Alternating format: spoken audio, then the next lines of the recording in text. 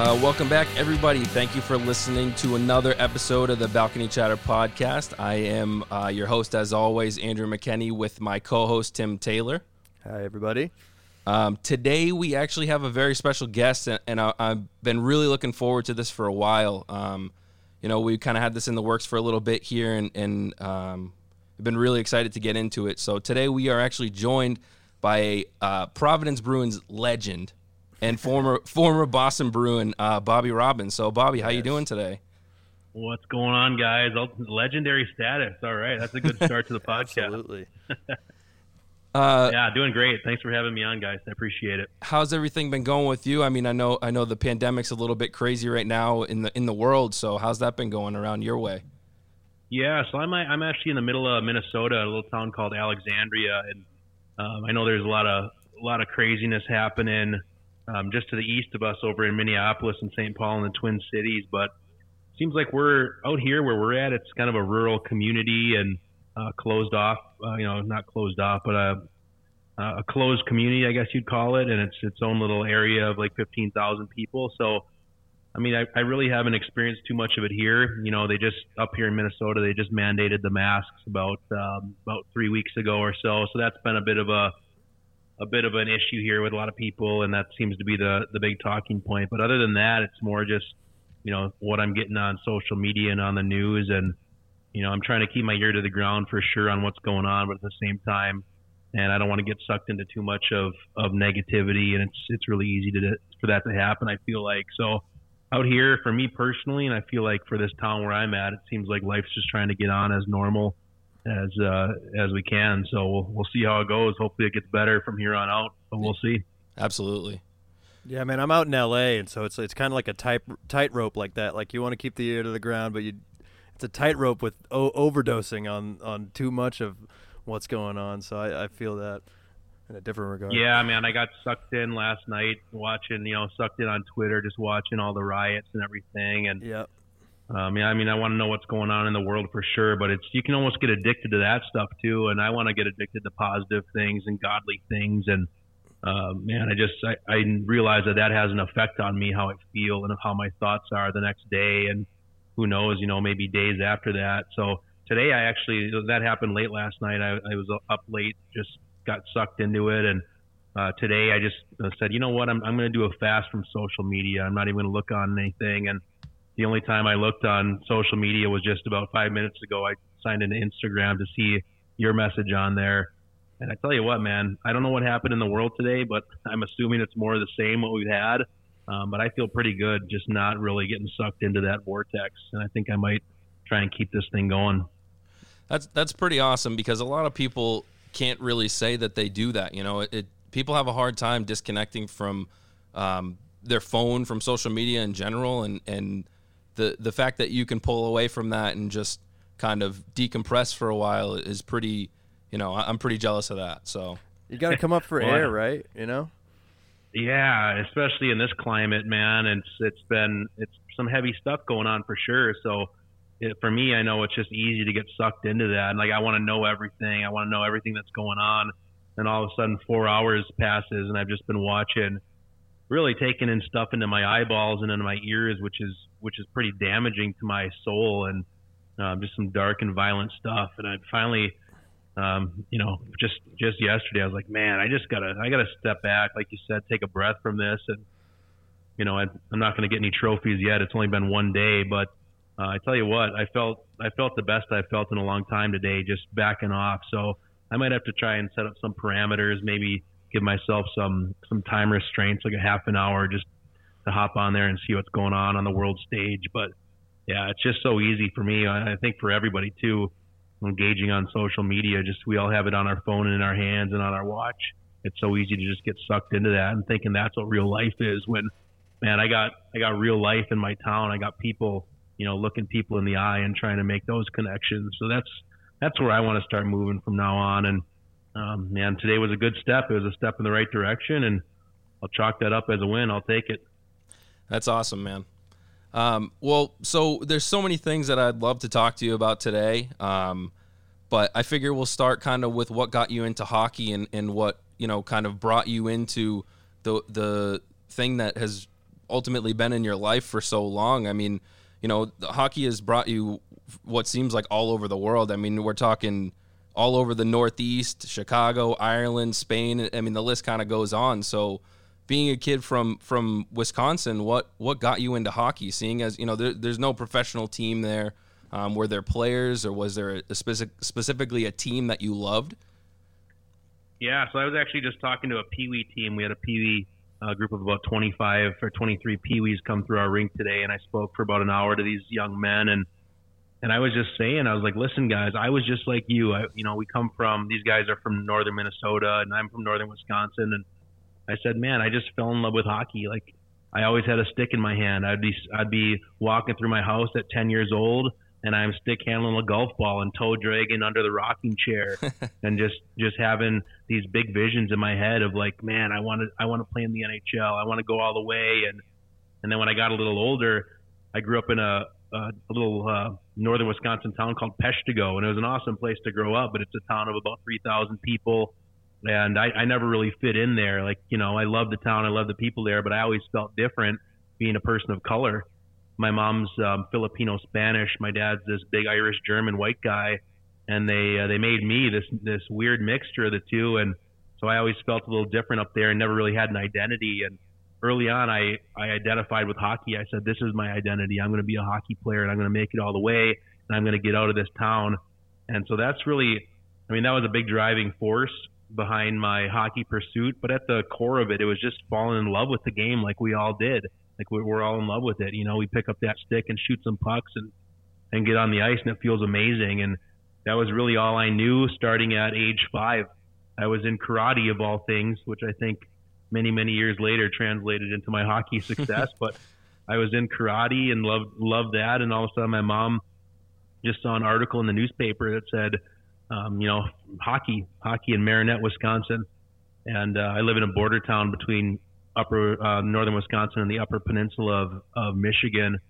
Marinette Menominee, the Marinette Menominee Chiefs had a hockey program, and my mom said, "You want to try it? You'll have to quit karate." And I was like, "Yeah, whatever. I was willing to try anything. I'll try it." And I got on that ice, and as soon as I stepped on there and had that stick in my hand and pushing that puck around, I fell in love with it. And then that really just started the hockey pursuit at age 5. And then it would, finally you get to be a big fish in a small pond, and it's time to move on somewhere else. And so I went from that small town down to Green Bay, Wisconsin for my youth hockey, which is kind of it's really a big hockey hotbed now, but back in those days it was just starting. And got there and, just started progressing up through the ranks, and then, made a decision to leave and go play high school at a prep school, Culver Military Academy. And so I left home at age 15, which is so common for people chasing that hockey dream, and went out there. And that was really the start of it, the start of this adventure where I said, I'm really going to do this. Like, I'm 15 years old. I'm just a boy. Like, I want to be a man. I think I'm a man, but I'm really not. I'm just a boy, but I'm on this adventure. And I left my house and went on this roller coaster ride. And like you said, it took me all over the place, and it's been such a blessing. And, but yeah, it all started there in that little tiny town in northern Wisconsin, old logging community. And, just fell in love with it early. So I was telling these kids, man, I'm just like you. I was 10 years old once and had this big dream. And so now, having accomplished that dream, I'm just being used in a different way to try and point these kids in the right direction. Because I was on my hockey path. I had a lot of twists and turns. I made a whole lot of bad decisions and veered off path and kept coming back. And so now it's one of my goals is to inspire a new generation of hockey players to hopefully not make the same mistakes that I made, and to be able to impart some wisdom on those youngsters, and trying to show these young hockey players that they can be set apart in the hockey world and in the world, which both can be pretty dark places. And so we're trying to bring up a new generation of hockey players who can just go into the world at large and into the hockey world especially, and just shine a light in there and to change the hockey culture.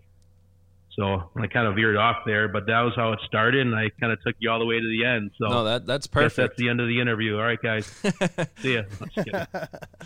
So as Tim said, he's based out of LA right now. He's originally from the New England area, but I still live out here. I live kind of close to somewhere that you spent a lot of time. I know that you were you spent 4 years playing for UMass Lowell, and I actually drive by there every day on my way home from work.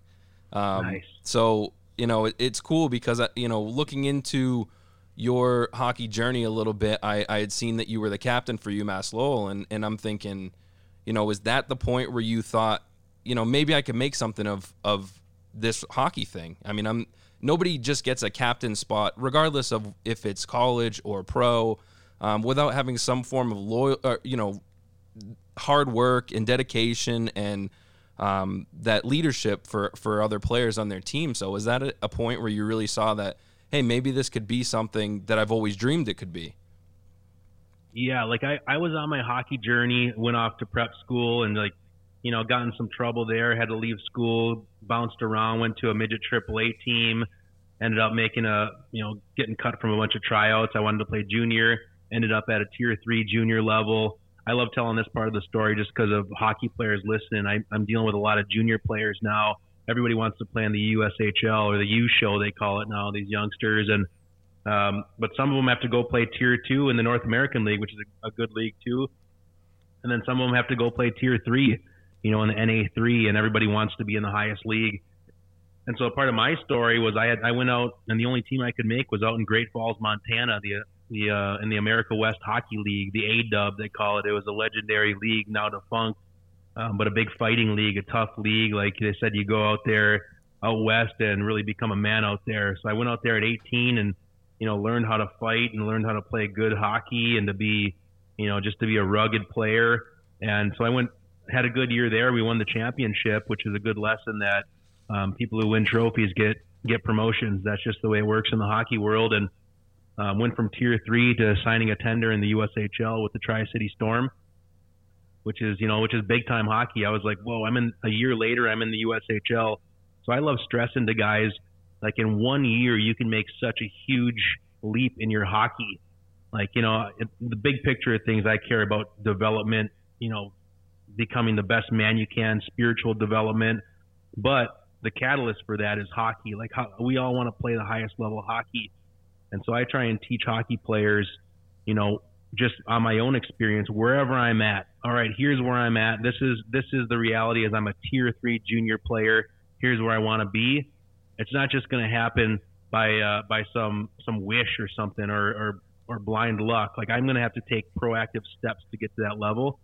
And so early on in my hockey climb through the hockey ladder, I like to call it, I realized that if I implement things into my life and into my hockey every single day, I can get a little bit better just for today. Like, we had guys at our rink practicing today, and I was like, guys, did you practice 100% today, or did you give it 90%, 95%? Because we can all still look good and impress our coaches and have a good practice at 95%. But when the game comes and it's going at 100%, you're not going to be ready for that 100% level and that 100% speed. Yep. So I learned early on to give it every day 100%. Man, all of a sudden 7 days later is a week, and then 4 of those is a month, and then 6, 7, 8 of those, and it's a hockey season. And if you get a little bit better every single day, it really adds up. And I know it's kind of corny, and we've all heard it before. Like, yeah, you just get better every day. But I found that if I implemented that, and I was like, all right, as long as I'm taking steps in the right direction every single day and compounding that and adding to it every single day, man, I went from, tier 3 to the USHL, and I was like, whoa, this could really happen. I want to play college hockey. And so I implemented that in the USHL. Probably one of the worst guys on the team skill-wise, but I was tough and I worked hard. I gave it everything I had every day.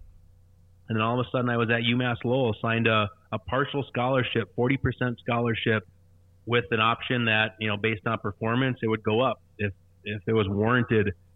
And so I came into UMass Lowell as a freshman and didn't play the first 5 or so games. I was a healthy scratch. One of the worst terms in hockey is the healthy scratch, man. Oh, it hurts my soul just to hear it. That means on the roster board, you're way at the bottom somewhere on like the 5th or 6th line. They write your name, Bobby Robbins, on the board, and I'm healthy. I'm ready to go, coach, but they draw a line through it and scratch it out. That's what a healthy scratch is. It basically epitomizes the notion that you're not good enough, buddy. And so healthy scratch first 5 games, and I noticed I was at UMass Lowell and I started complaining. I was in a group of the guys who weren't playing, and and we were out one day complaining, and I had this epiphany moment where I was like, oh man, I'm one of the complainers right now. I'm in the complaining group. This is not good. And I separated myself from that, and I made a promise to myself that day. I said, I will never complain again. I will never do this. If Coach Blaise McDonald, if Coach isn't going to play me, I tell you what, I'm going to play tomorrow's practice like it's game 7. And so I was just a freshman, you're kind of nervous. You don't want to rub people the wrong way. Man, I came out there on like a random Wednesday flow practice, and I was flying, man. And I was playing with snarl and piss and vinegar and getting in people's faces and laying the body. Like I've always been a checker, and I was laying people out. I remember I smoked one of the big captains on the team, and I was just laying guys out, playing like a menace, and like how I play, how I gotta play. Yep. And I tell you what, man, that next weekend I was in the lineup and never left the lineup except for suspensions here and there for big checks. But freshman year I got in and just kind of like learn college hockey. That's a big step from junior D1 in Hockey East, and then sophomore year battled a few injuries but gained knowledge and experience. And then what you were talking about, Andrew, you said it was ever that moment, and I never really even thought about the NHL or anything. I remember, I never watched the Bruins. I was a Red Wings fan, man. Stevie Y, Sergei Fedorov. That was my crew in the 90s, because I lived in the border town without the Upper Peninsula of Michigan. So I was always watching the Red Wings, and never really knew much about the Bruins till I came out to UMass Lowell, and that the guys would be watching them on TV, and never really, it was just like a thing, like, oh yeah, the Bruins are on, whatever, I got my life, I'm living here. And my junior year, I kind of had a big year. I had 9 goals, 9 assists in Hockey East, which is pretty good, pretty decent numbers. And my buddy on my team, Kim Bramble, the big Norwegian guy, this guy was a machine, and he's actually the skills coach now for the Boston Bruins, which is pretty crazy. And we came into UMass Lowell as freshmen together, lived on the 17th floor at Fox Hall, and really know each other. That's my brother. Junior year, I'm sitting in the locker room after the season. It was a good season. We were top 10 at one point in the country, and we swept BC. They're number 1. We beat them in a home and home, and we celebrated like we won the Stanley Cup. Yeah, that's got to be awesome. big. And it was awesome. We were rocking the streets of Lowell for sure.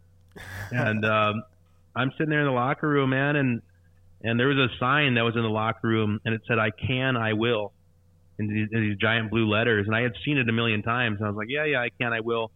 That's cool. That's inspiring. And then Kim Brambold, he came up to me and he goes, Bobby, if you double that amount of goals you got next year, you'll be in the NHL. And I was like, what do you mean? He's like, dude, you score 18 goals in Hockey East, you will be in the NHL. And that was an aha moment for me. That was a click. It just clicked in my brain. I said, whoa, I only have to score 18 goals. I double my goals, and I'll be in the NHL. And like, I looked it up. I looked up the stats of, rugged power forwards who tuck 18 goals. And I'm like, they're in the NHL. And that's the day. And then I remember I looked up at that sign that said, I can, I will. And I embraced that, man. That became my pulse. I can make it to the NHL. I will make it to the NHL. Wow. And I just became obsessed, really. And became so laser focused on that I was walking to campus on, taking the bus to South Campus. I got my earbuds in. Back in those days, I had a mini disc player because I was just awesome, and I had a mini disc player, and I was just rocking. And in my mind, I'm just saying, I can make it to the NHL. I will make it to the NHL, and I can't wait to get on the ice. And I just became consumed with it. And that's when it really clicked. I took it to the next level. I took my training, I took my diet, my nutrition, game film, hockey strategy. I became consumed with making the NHL and repeating that saying over and over, I can, I will, I can, I will. And then it just progressed. All that hard work, those daily steps in that direction toward that goal, it really came to fruition my senior year. I got the captain spot and just had a breakout season, leading scorer on the team, male student athlete of the year, MVP, fan favorite award, University of Maine, most respected opponent, the University of Minnesota Mariucci tournament, all tournament team. It was just me and 5 Golden Gophers out there on the blue line getting the trophy. Wow. And all these accolades. It comes in this huge year, and I leave school early. I go out and play in the American Hockey League with the Binghamton Senators. Really have a good 5 weeks, 16 games, tuck some goals and some points.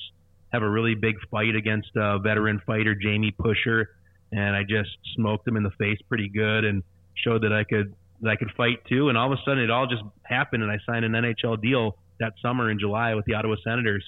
Wow. And I was like, it's happening. Here we go.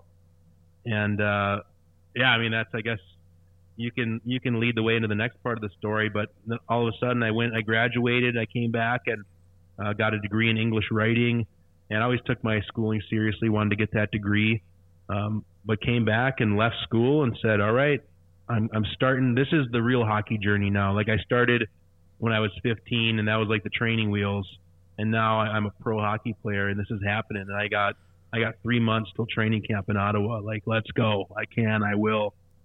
And that was my mentality. I gotta be honest. I mean, listening to how you went from being a healthy scratch to that's not going to be me anymore. And the effort that you put into getting to the point where, you know, you win all these awards, and you get to the AHL, and you get an NHL, you know, contract and whatnot.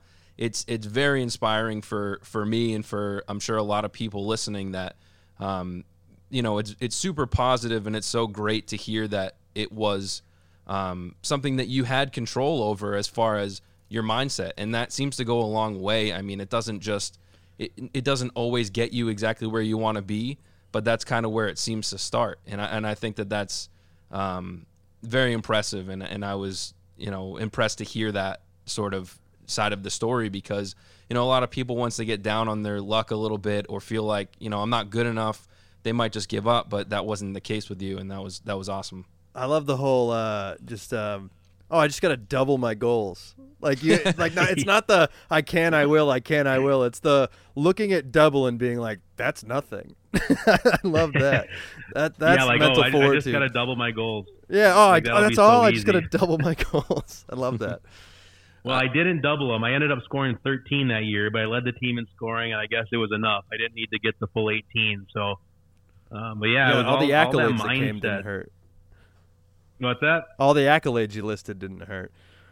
Oh yeah, exactly. Yeah, it was just an amazing year. But that's awesome. You know, it's a crazy thing. Like, being in that moment, I'm looking back at it now with some, you know, with 2020 hindsight, and, you know, all these things. It all came together. It all, you know, all these accolades, man, everything. Like, the world's telling me, you're the man, Bobby. You know, you're the man.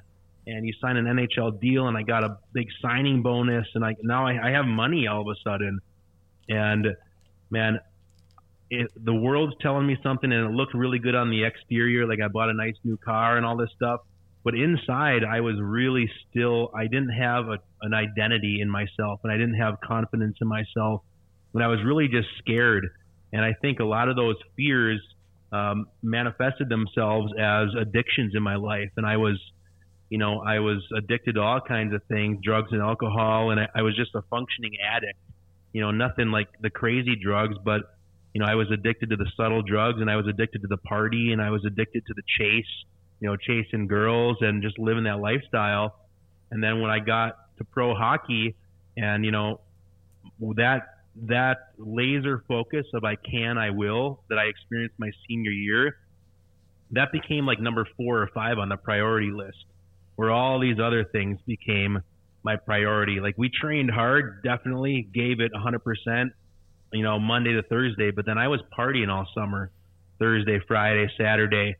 And I show up to training camp with the Ottawa Senators, and, man, I was out of shape. Like, I wasn't dialed in. I wasn't Providence Bruins version of me.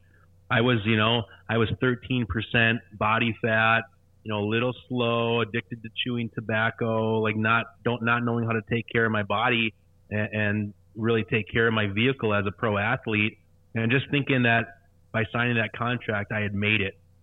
And one thing I've learned, which I think hopefully somebody, maybe a hockey player, can take this lesson, is that I've seen it a million times now, and I lived it as well. So many people, when they get that contract, or when they get to, they sign their commitment to college and junior.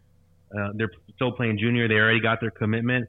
It's kind of like you take your foot off that pedal, and all those things that got you there in the first place now become secondary, and you become kind of content with where you're at, and you think that all these things are just going to come automatically.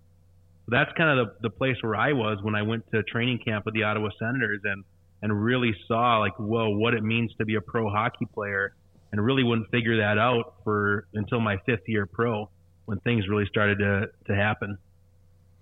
So you had mentioned, you weren't quite in the shape that you were in Providence, and you went through the training camp, and obviously you had made some adjustments from your time with training camp with Ottawa and playing. You kind of bounced around the AHL a bit with a few different teams. You had that stint in Belfast as well, which I would love to talk about, but you inevitably land in Providence for a little bit of a longer, a more permanent landing spot, I should say. And I think that's where a lot of people know you from, as far as in the New England area. And I started this whole episode off by calling you a Providence Bruins legend, because, you recently made the Providence Bruins all-time team with a bunch of great company. Speaking from experience, I've seen you play at the Dunk, and I had the pleasure of seeing you play for Providence. A lot of people love to watch you play, and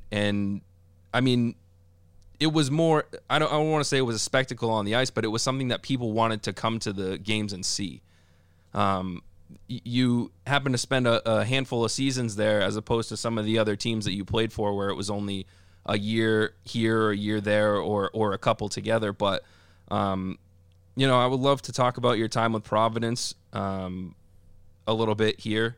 And I know that there's a few, you still have a few connections with the Bruins. We want to touch on Bruce Cassidy as well, but what was your time in Providence like? You said that getting there was kind of a little bit different, as far as you were in different shape starting out playing for Providence, rather than how you were a little bit earlier in your career there, or in the AHL. Yeah, so how I got to Providence is just a crazy story. So I played 4 years pro. I'd love to talk to you about that year in Belfast. It was awesome, but man, we partied hard in Belfast. I think a lot happens in Northern Ireland over there. And, that was where I was at. I was chasing, that lifestyle, and chasing, satisfying myself in every way that I could. And then had a really successful year, came home that summer, met this girl who I fell in love with, who's now my wife and the mother of my child. And I was like, whoa, I've been an idiot for all these years, and now here's this amazing woman. I think I love this girl. Like, I want to marry this girl. I can't believe I'm saying it. So that was when things started kind of changing, and I ended up getting this, a good deal over in the Austrian league, playing in Slovenia, and she came out there with me, and things were great. Like, I wasn't partying like I was, and some of my priorities changed in life. I felt like I started to kind of grow up. I was finally becoming a man, or transitioning from a boy to a man, even though it took me so long. I was late in my 20s, but it was happening, and things were looking good. But the only thing that wasn't looking good was hockey. I didn't play too much. I didn't do well point wise. I was hitting guys in that league. It's kind of a soft league, skilled league, but a little soft. With physicality, and I was getting like 5-game suspensions just for annihilating somebody with a huge clean open ice check, and I was like, man, this is how I play. And man, the whole time, my first 2 years pro in the East Coast Hockey League and the American League, they wanted me to be a fighter. Everybody's like, you're a fighter, Bobby. You got to fight 20 times a year, and I just couldn't do it. Like, I was always tough. I could fight. I could handle myself, but I was terrified to fight, and I didn't like that. Like, that wasn't who I was. I didn't see myself as that. And so that summer, I didn't get a contract, and it was like my whole life fell apart. A lot of my addictions caught up to me. I'd been chewing tobacco, 2 cans a day. I'm pretty much a one-speed kind of guy, pretty intense. If you saw me on the ice, that's kind of just how I live my life. I'm an intense guy. Whatever I'm into, I'm doing it all in. And I was chewing 2 cans of Grizzly Wintergreen a day, just living life, and all of a sudden I had a cancerous spot in my mouth, and I thought I had mouth cancer. Had to get a biopsy on it, and I was like, am I going to have to get half of my face cut off, or like, is this it? Am I going to die? And, if I can be honest, like, I don't know which one of those I'd rather choose. So that's where I was at. Everything fell apart, and I'm spiritually bankrupt. I'm an atheist at the time, and just believe that, you live and you die, and that's it. And I walked out of that medical room after that biopsy, and I kind of looked up at the sky, and I remember I said, oh, please just get me out of this one. Please get me out of this one. And something started happening. I was able to quit chewing tobacco, which was a huge monkey on my back. And that was really the catalyst, was that moment. I quit tobacco, and I was like, if I can quit this, I can do anything. And I hadn't said that saying that I can, I will. I stopped saying that when I went over to Belfast, because that pretty much marked me giving up on my NHL dream. And if we can be truthful here, it marked me, for me personally, saying I'm not going to fight. Like, I'm just scared to fight. I'm going to go play in Europe where there's no fighting. And that was the reality. But when I came back, and I was like, you know what? I was seeing how the NHL was changing. All those big goons were getting phased out of the game, and I was like, the fourth line checkers can play, man. And I knew I was a player. I was like, why am I so scared to fight? And finally, I just got so frustrated with my life, and I had nothing going on. I was like, I want to have a family. Like, what are my options here? I literally took out a notebook and I made a list of like 4 or 5 options. Like, 1, quit hockey, get a real job. 2, go back to Belfast. I was like, can't go back there. Way too many skeletons there, and I don't trust myself there, because I want to be faithful to this girl. Like, I'm serious about this girl. Can't do that. Do I go back to? Do I try and keep pushing into Europe? Like, what do I do? I don't even have an agent.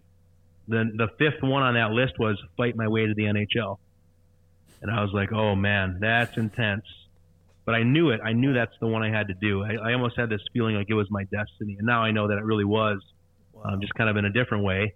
Not the way I expected it to end, but I made that decision. I talked to this girl who I was dating, who's now my wife. I said, listen, this is what I'm going to do. I'm going to give myself 2 years. I'm going to go play in the minors. I know I have to play at the AA level in the East Coast Hockey League, and I'm going to fight for real. I'm going to fight all the heavies. I'm going to be a heavyweight fighter. And so I trained, and I got in the best shape of my life, like ridiculous. Up until that point, I took it even more and more ridiculous as I progressed up through Providence, but I took it from where I was to a whole new level. I stopped partying. I stopped all the drinking and all the extracurricular stuff. And I got refocused on hockey. I will. Learned how to fight, trained with a pro boxer, learned how to really throw punches, and started out in the East Coast Hockey League in Bakersfield, and just started playing really good hockey and fighting. Like, in the East Coast, I'm a pretty good player. Like, I'm a specialty teams guy, first, second line guy. But I was just playing the way I play, hard-nosed hockey, and then I would just fight. I'd try and fight every game, the heavyweight. Did a full season there, half a season in the East Coast in Chicago. I worked out a trade so I could be closer to my girl. She was still in Wisconsin working. And then finally it happened, man. 30 years old, 29 years old, right after Christmas, I got the call up to Providence, and Don Sweeney told me to pack my bags for a week. And funny story, so I was like, all right. We didn't tell anybody on my team in Chicago. Just my coach knew, so we were on a road trip out to Toledo to play against the Walleye. And I went out there, played against Torrey Krug's brother out there, actually, who's a tough dude, Matt Krug. And we had a bunch of fights. We had 2 fights before that, and I was like, I think I'm going to fight him get the hat trick here. But then I was like, you know what? I'm going to save my knuckles. I'm getting called up. I'm leaving after the game to go out to Providence. So I just played good hockey, and the team left me in a hotel, and I was like, this is it. This is happening. The hockey adventure, like, this is starting. This dream that I had 2 years ago of making this comeback, it sounded ridiculous.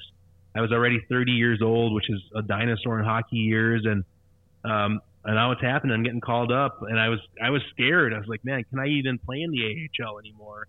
Like, there's some big boys. It's a big jump in hockey and a big jump in the fights, in the fighters in those leagues. And I got up there, took a shuttle from the airport, or from the hotel to the airport in Detroit, flew from Detroit to Providence, got picked up in Providence, brought to the Dunk, downtown Providence, loaded up on a bus, drove up, ate some greasy, like, I don't even know what it was, some greasy burger at one of those Irish pubs right down from the Dunk, and got on a bus and drove up to Portland to play against the Portland Pirates. And I get up there, and that's when I first met Bruce Cassidy, and didn't know who he was. Knew he obviously is the head coach. So he calls me in the office and he says, Bobby, that we're not trying to reinvent the wheel here. You're a good hockey player. You know how to play hockey. Just give you a heads up. There's a guy out there, Ryan Hallweg. He knocked our captain out with a concussion, and he's just been a real thorn in our side. And just keep an eye out for him. And I kind of interrupted him. I said, I got him, coach. I got him. And so the funny thing is that my rookie year with the Binghamton Senators, I had a meeting with my coach, and they're like, you need to play like this guy. Like if you want to play in the NHL, you got to be Ryan Hallweg. And so I watched him when he was playing for the Rangers, and he had all these huge fights with Colton Orr, and he was a tough guy. And he was my guy. I watched him. I was like, I want to be Ryan Hallweg. I'm a little bigger, but just skate around like a heat-seeking missile, smash, and when it comes time, fight. And, obviously, but be dependable in the defensive zone and play good hockey. But, at the end of the day, be a checker. And now all of a sudden I'm playing against him. I'm like, oh, man, I'm fighting Ryan Hallweg tonight. And I was really nervous. And my first shift, I was on the fourth line. I finally get off the ice. I make a beeline get onto the ice. I make a beeline from the bench toward the offensive zone where the puck was. And just the timing of things. I mean, now I know it was all God's timing on this, but I didn't understand why it was all happening back then. But my first shift as a Providence Bruin, Ryan Hallweg is a left winger. He's skating up the ice in his defensive zone on his left side wall, right about the hash mark, between the hash mark, top of the circles, and the blue line. And his defenseman rims the puck around, gives him an absolute grenade. This thing is just bouncing on end, and he's turned back with his head all the way turned to his left, reaching back for this puck. Right at the moment that I'm flying off the bench, 100 miles an hour, and I drove my shoulder right into his throat, like right into his neck and upper chest, and just blew him up. The biggest hit ever. And he's flying. Everything went in slow motion. He's flying backward, and before he's still airborne, flying backward. And I hear him go, "We're going," and his gloves are flying off. It was like the Matrix, man. That always happened to me in fights. The Matrix would engage, and it would just slow down. He's flying backward. We're going. The gloves fly off. I shed the bucket and the gloves, and I'm standing there. I'm ready. Like I'm willing to die for this, man. I've trained for this harder than I've ever trained. I can. I will. Like, this is the real deal. This is my life and livelihood. And I'm looking at this guy, Ryan Hallweg, who I'd watched all his fights, and I was scared of him. And he's got this big Viking beard, these really intense eyes. And I'm squared up, and he throws this left punch that just misses the tip of my nose.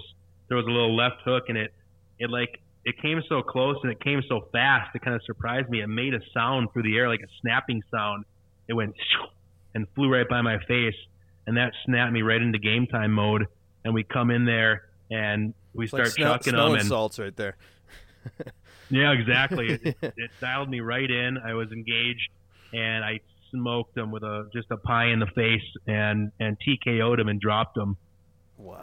So how hyped up does the bench get for something like that? I mean, you're talking about the guy that they want you to go after in the first place, and you go after him right away, and you get right to him, and that has to energize your team like crazy. Man, I had guys talk to me later, and they're like, they didn't even know who I was because I was sitting right behind the coaches. Like they thought I was a new trainer on the team or something. Like I literally just got on the bus, didn't say anything. Had my earbuds in. First shift, this happens, and I served my 5-minute sentence, and I come back to the bench, and there was this moment where they were all looking at me. There's like everything slowed down. Everyone was just kind of looking at me. I kind of looked around at them. And like you may have heard my mic'd up videos, I used to cuss like a sailor when I was playing. When I looked over at them, I looked at the team, and I just said, "Well, F that guy." And they all kind of went, "Yeah." That's awesome. And, literally from that moment, I was a Bruin, and the team embraced me. And Bruce had talked about it before, how once I got there, the team played a little bit taller and a little bit tougher, because they knew they had me out there and I was going to go to war for them. And that's really how it happened. I packed for a week and just never left, and just kept signing contracts and really established myself in that league. And there was just something about it. the Bruin fan base in Boston, and coming from Lowell, I had a fan base there. Wherever I played, the fans just really took to me. I think it's, obviously I was aggressive and I had some huge hits and then, some fights, but I like to think that I just always played with my heart on my sleeve and was never the best player, but nobody was going to outwork me and nobody was going to out hit me. And, you might be tougher than me, but I'm going to go in there and I'm going to chuck him, toe to toe. And for whatever reason, the fans just always embraced that. And there was something about Providence. It became my second home, and I loved playing in the dunk. And like you said, you experienced it. There was something special happening there. And I was just getting better and better at hockey and more finely tuned at the skill of hockey fighting. And it was, it all just came together where it reached a point where I signed a 2-year deal with Boston, and I was a legit pro. It took me 9 seasons, but I became at 32. I was like, whoa, I'm a pro now. Like if I would have been that 32-year-old who came into camp in Ottawa, man, it would have been a different story. I would have made that team for sure. But for me, it just, that path that I was on, there was a lot of winding roads on that. And it just took me that long, but all of a sudden it all culminated into that moment in 2014.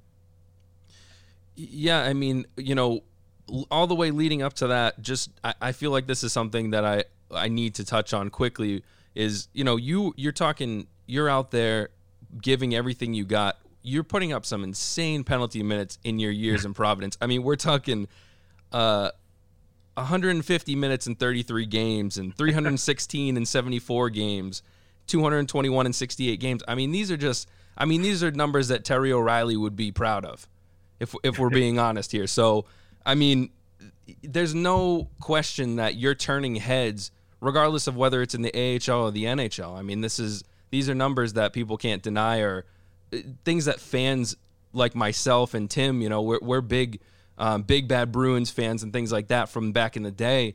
These are things that we love and we live for in hockey. And obviously fighting's going down a little bit in the league these days, but I mean, you were tearing it up in the AHL and it turned the heads enough that, you made it to the NHL. And as you said, I mean, 2014, all your hard work paid off. I mean, you finally cracked that opening night lineup as the oldest rookie to ever do it at 32. And that's amazing. That's impressive. I mean, you worked so hard to get to that point. Like, what was that feeling like to finally get what you've been working so hard forever for? I mean, just to see it happen, because I mean, it takes faith is what it is. So many years ago, I guess that whole journey took about 4 or 5 years. Back after that year in Slovenia, I was a lost human being saying, man, this is what I'm going to do. Nobody believes me. People are laughing at me. I was calling coaches in the East Coast, like trying to get weekly contracts, and nobody was willing to take a chance, but I believed it and my wife believed it. And that took faith. And then to see it happen 5 years later, it just was, it was the greatest feeling in the world. I'll never forget. I called my wife and I said, I had a 1-year-old child at the time and a pregnant wife. And I said, Samantha, our lives are about to change. Man, I just made the NHL, like my life was about to change. Yeah. And, as soon as that happened, it disappeared pretty quickly after a week. And I mean, that statement of our lives changing was, I had no idea how truthful that was. It just wasn't the direction that I thought things were going to go. Right. And like I said, it was God's sovereignty, his timing on everything, and ultimately a part of his plan. And I had spent my whole life feeling like I was chasing a destiny of playing in the NHL. Like that's what I was destined to do. But yeah, and I think that is true. But it was all part of a bigger picture of something that I could never even have seen or imagined. But yeah, the feeling of it, and I had my NHL jersey on today as I was talking to 20-something, 10, 11, 12-year-old peewees. And in the reality of things, I played 3 games in the NHL. I played 500 games professionally in the minor leagues, 3 games in the NHL. All that work for those 3 games, and I spent a lot of time after my career ended, having self-pity, like, why did this happen to me? Why did this happen to me? But now, 6 years or 5 years after that, to be able to put that jersey on and have 23 young hockey players locked in on what I'm saying, as I'm telling them just truth about what's going to happen in their hockey climb, truth about what they're going to experience in their life, and spiritual truth about what's really important in this world and what really lasts. That's what it all means to me. And then I look back at Providence. I'm an English major, so I'm a words guy. I didn't realize it at the time. Providence, literally the word providence, means the protective care of God. So this is what happened. You know, I'm in Providence in this town called the protective care of God, and for my career to end, you know, after only 3 games with a career-ending concussion and just really a mental collapse, and I spiraled into a massive pit of drug and alcohol abuse, depression, post-concussion syndrome, paranoia, suicidality. Like I was a mess. I call it the pit. I was in a dark place, and all I wanted to do was just drown myself out with weed and alcohol. And, you know, in that place, for me to be broken and go from the top of the world, and I had a lot of pride. And thinking that I had earned that myself. Like, for sure I worked hard. For sure I hit that heavy bag, and I trained for hours and hours and hours. But I had this mentality where I was like, I did this. I earned it. Nobody's tougher than me. Nobody's taking this from me. That was literally my mentality going into that training camp in 2014. And then, you know, being humbled and saying, well, it's not in my control. I don't control everything. I can control what I can control, but ultimately God's in control.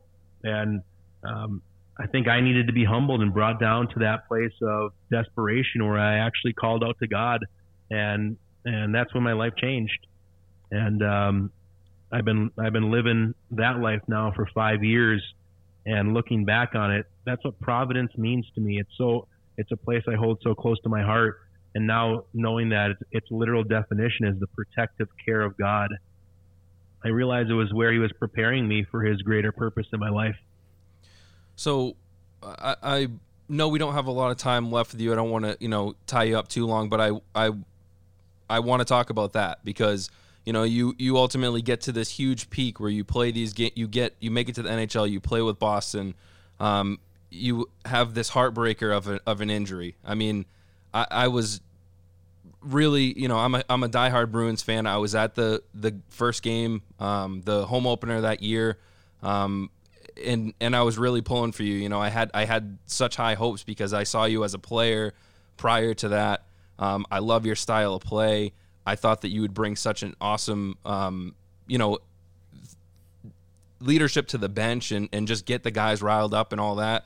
And, you know, it was great to watch you play, and I wish that, you know, things had gone differently, and obviously, unfortunately, they didn't. But, you know, at that point, after your career ends in professional hockey, you move into this other path of life where you start to take on more of a religious aspect to your entire life, and that kind of brings you to where you're at now. So I know that there was a long journey in between the end of the hockey, the professional hockey career and where you are now.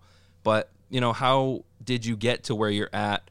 And, you know, do you feel like this religion kind of saved your life? Yeah, I mean, it was a crazy journey. After my hockey career, I was just lost. Like I had told you before, how I identified myself. I had no identity except for as a hockey player. When that got stripped away, I was lost, and I was addicted. I was just drinking heavily and smoking weed and searching for the truth through psychedelics, and, you know, having just mental breakdowns and having violent outbursts and not at all being a leader for my family. And life really fell apart for about a year and a half. And yeah, that lifestyle, it led me out to Colorado to pursue the legal weed scene out there. And, you know, I had been using weed. You know, I told myself I was using it to help with the concussion and everything. And I think there is some truth to that. But really, I was using it just to numb myself over into a state of oblivion, to not have to grasp the reality of what had happened to me. And so I was out in Colorado, and I was just getting stoned out there and, experiencing that legal weed scene. And man, we were just bouncing around from town to town with my family, and we were thinking about moving out there. And I think from my wife's perspective, she was so lost and broken. It's really a miracle that our marriage survived. But she was like, well, at least when he's stoned, he's not like violent and smashing holes in the wall, okay, we'll just numb him over. I think that was her mentality. And so she was looking for a change too. I dragged her out there to Colorado, and I was in a hotel room one day, and I looked up in the nightstand, and there was a Bible in there, a Gideon's Bible. And I had grown up in a church, but not a real biblical church. And by the time I was a teenager, I got into the world, what the world had to offer, the sex, drugs, and rock and roll. And I chose that, man. And I rejected God. I became an atheist. But the closer I got toward that NHL fulfillment of that dream in 2014, I had really got into spirituality and the New Age. Like, I was doing all kinds of New Age Eastern meditations, and adopted this worldview that I was like the God of my own universe, and I was controlling my destiny. I was manifesting my reality, and this is happening because I'm causing it. I'm like my own God. And I picked up the Bible, which says really the exact opposite to that. And I looked at it and I said, I don't believe a word of this stuff. I don't believe this Jesus guy. Like, I'm not interested in this crap. But I mean, God was grabbing a hold of my heart, and he was just pulling me in his direction. And so I just kept having all these thoughts of like, why is this relevant in the world today? How is this old 2,000-3,000-year-old book even relevant? Why is the King James Bible the #1 selling book of all time? Well, because humanity is just a bunch of slaves, and I don't want to be a slave. I don't need a crutch. And I was having all these thoughts, and finally I realized I'd never read it for myself. And I was like, well, you know what? I'm just going to read it for myself. So I got into, read through Genesis and the creation story, and then I got into Matthew, Mark, Luke, and John in the New Testament, and started reading the Jesus story and really finding out what the gospel is, the good news. And I'm reading about this guy, Jesus Christ, who claimed to be God in the flesh, the Son of God, who came to earth to live a perfect life, the life I could never live because all I can do is sin against God's holy standard. And the whole time God's revealing my depravity of my heart, my sinfulness. I had so much sexual immorality and, lifelong pornography addiction and just living that party lifestyle and drugs and alcohol. And he just showed me my wickedness in my heart, the darkness in there. And then I'm reading about this guy, Jesus, who says, I'm going to take all that from you, Bobby, all your sin, all your darkness, all your regret. I'm going to live the perfect life you could never live, and then die the death that you deserve to die because of your sin on this cross. And then I'm going to die on that cross and raise from the dead 3 days later. And all you have to do is believe in me, put your trust in me as your Savior, your Lord and Savior, that I did that for you, and you'll get all your sins forgiven. You'll be in right standing with God because you will receive Jesus's perfection, a transaction that takes place where he takes my sin and I receive his perfection, and I get to live forever with him in eternity instead of an eternity in hell. And that's the gospel right there. That's the good news. And so I'm reading that, and I still didn't believe it. There's going to be people listening to this who don't believe it. There's going to be people listening to it that say, praise the Lord, hallelujah. And I was on that other side, and I said, I don't believe a word of this, but I was just stewing on it, and God was working on me. I was just getting stoned thinking about this stuff. And I went through this progression where I was like, this isn't true. Could this be true? What if this is true? I think this might actually be true. And at this time, God's showing me just how true, my true state of who I am, because I always thought I was a really good guy. Like, if I was in a room or in a locker room, I would be the guy saying, why can't everybody be more like me? If you could just be more like me, Tim, if Andrew could just be more like me, the world would be a better place.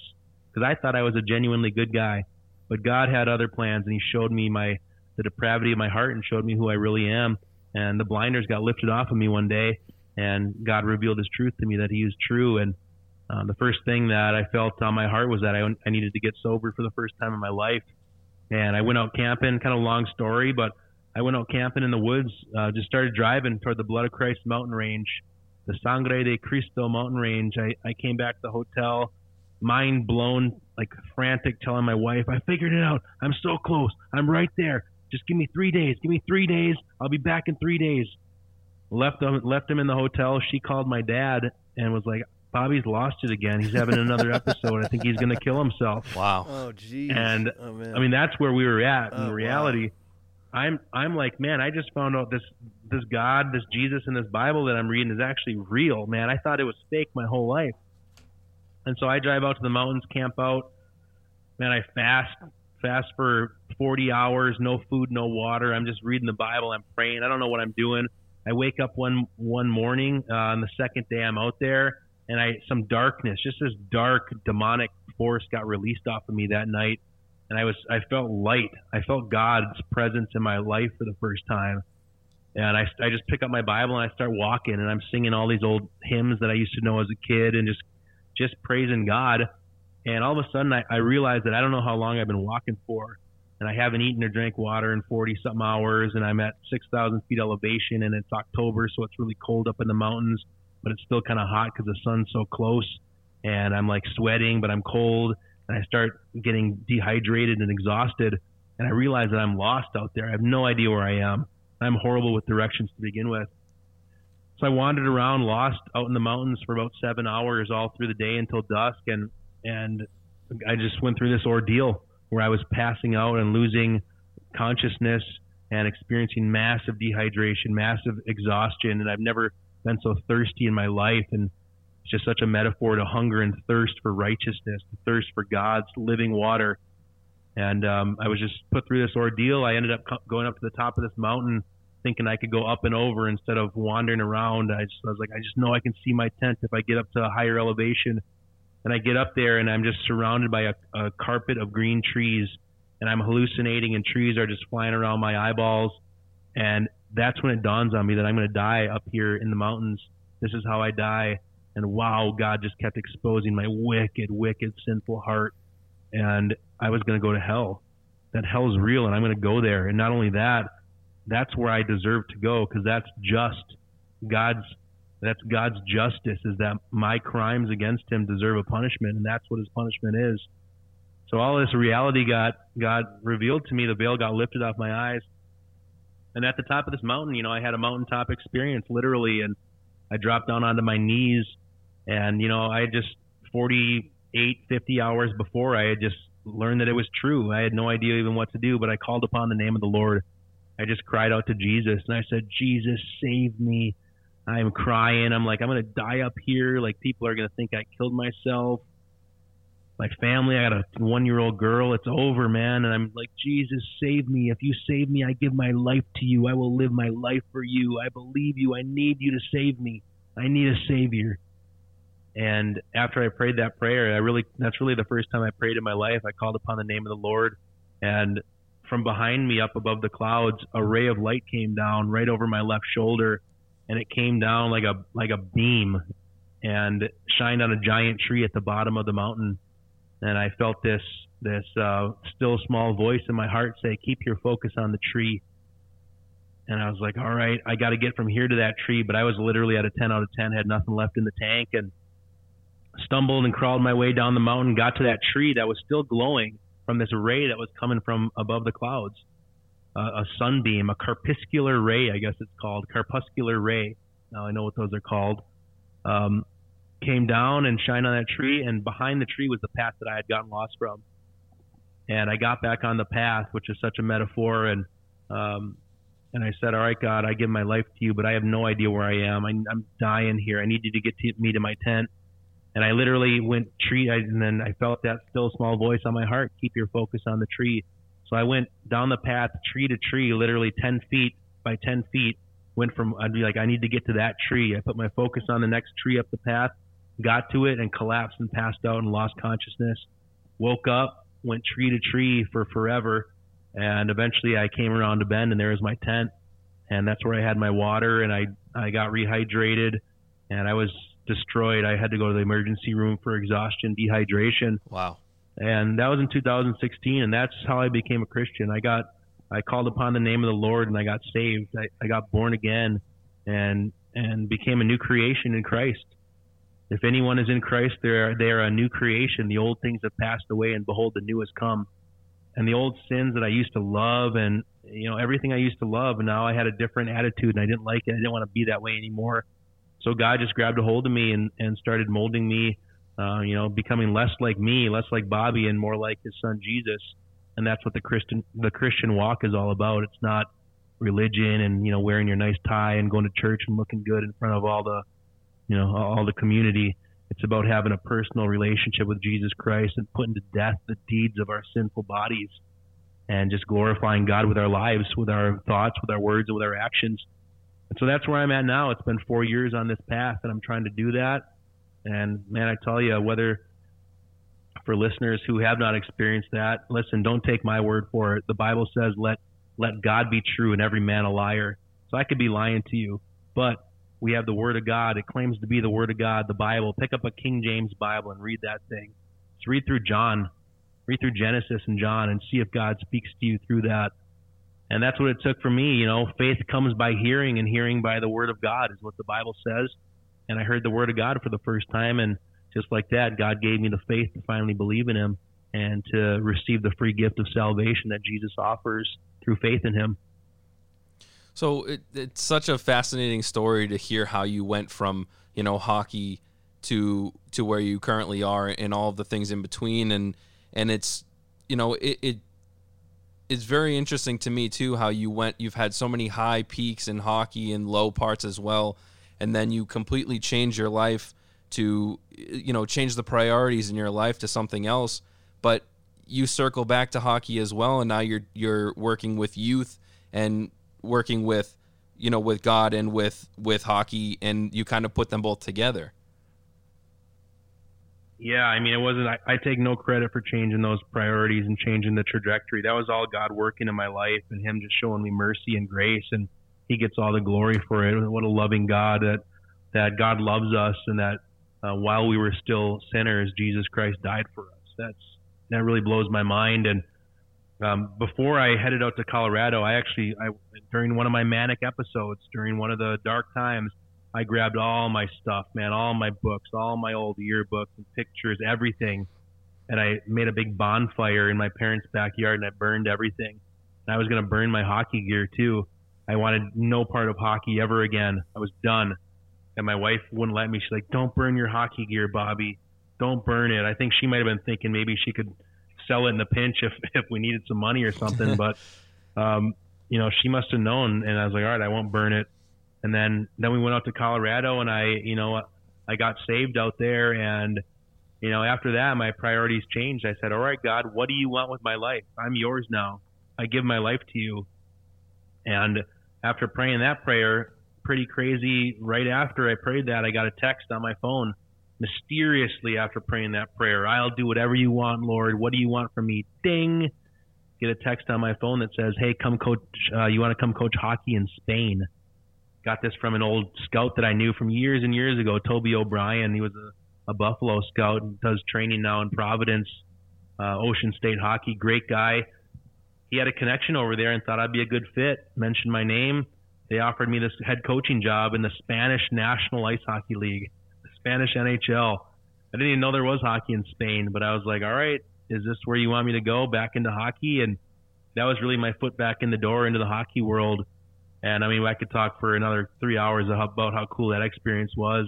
Maybe we'll have to save that for another time. But ended up coaching, getting my feet wet behind the bench, and that was a whole new experience. And that door closed, unfortunately, and I was praying. I was like, all right, God, keep opening doors and closing doors depending on your will for my life.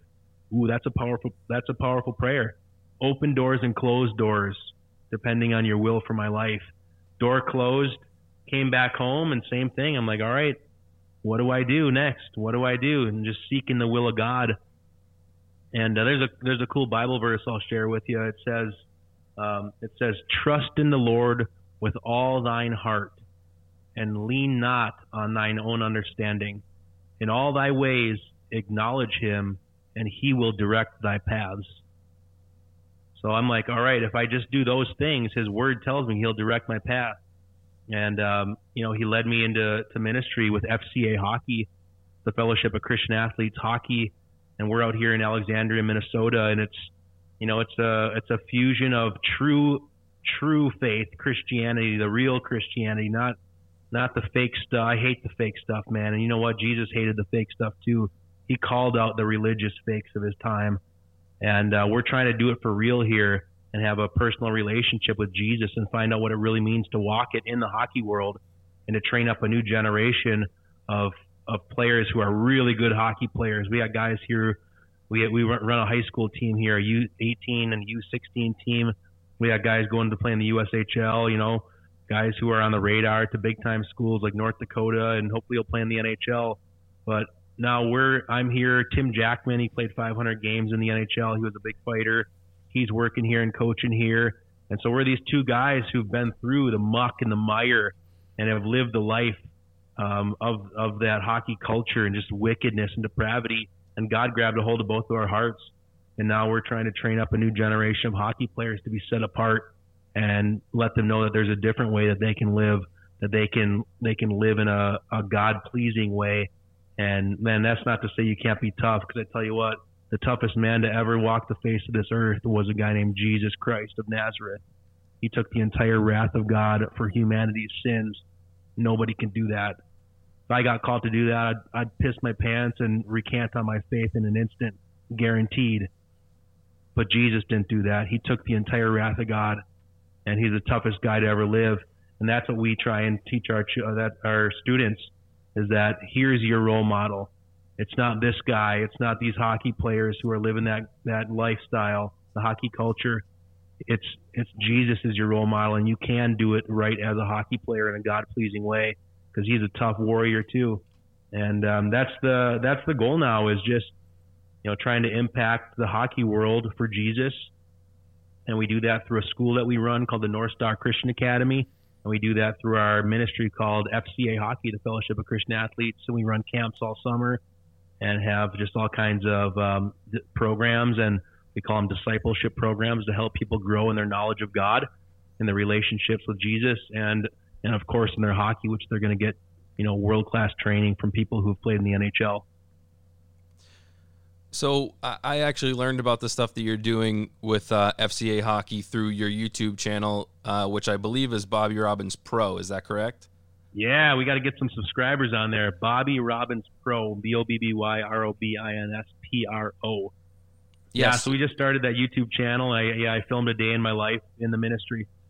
I highly recommend people check out that channel, because it was super cool to see, like you said, the day in the life video, kind of give everybody a rundown sort of what you do now with this program, and maybe what you plan to do in the future, and even some other cool stuff in there, like, you know, the challenges that you're putting up. It's just cool content, and I can only imagine that you're just going to keep putting out awesome stuff. So highly recommend people check that out. Again, Bobby Robbins Pro YouTube channel. And then, of course, you're on all of the social medias as well, right? Yeah, I'm all over the place, just trying to put the message out. It's Bobby Robbins Pro across everything. And yeah, we're starting this YouTube thing. My wife does all the video editing, so I film it. I always walk around with a GoPro filming myself, doing crazy stuff. And we figure, you know what, like, I don't know what direction it's going to go, but it was just with the direction that the world, I feel, is going in. I'm like, man, I just want to put out something right now that's going to maybe bring some joy to somebody, and not just be spitting venom and negativity. And so we're just going to have fun with it and see where it goes, and, you know, hopefully God will bless it. And but it's, you know, we're getting some hits and getting some subscribers, and we're going to keep it going. So I think I just took a vacation out to the Black Hills in South Dakota, which is unbelievable. I shouldn't tell everybody, but it's an absolute a hidden gem out there, right by Mount Rushmore. We were camping out there for a week in a tent, and we went panning for gold. Wow, that's awesome. And I found a chunk of gold. That's awesome. It was only the size of probably about like a pinhead, worth probably about $1.50, but we, you know, it was like the real deal, panning for gold like the old timers do. And I took my family out there. So I think that might be the next video, just sharing that experience with us as we went out panning for gold out in the Black Hills. Well, I can't wait to check that one out for sure then, because I keep checking back on the channel to see what's new and looking forward to new content and all that. But, I mean, look, we could talk for hours on end, I feel like, and you had touched on, you know, there's plenty of other things that we we could talk about. So we would love to have you back on at some point. We really appreciate you coming on here and talking with us. This was so much fun, and sharing all of your experiences with us. And again, we could talk for hours. We'd love to talk to you again. Yeah, let's do another hour sometime let's if do you're it. up for it, man. That was awesome. I Yeah, really I'm up appreciate for you it. sharing your story, man. Yeah, thanks a lot, guys. I appreciate it too, and I'm down too. Maybe we can talk when the Bees win that Stanley Cup. We can have a Let's go. celebration podcast. We would love to, but thank you so much. We really appreciate it. Yeah, thanks, Tim. Thanks, Andrew. Appreciate it, guys. God bless you guys. Didn't see it coming, got me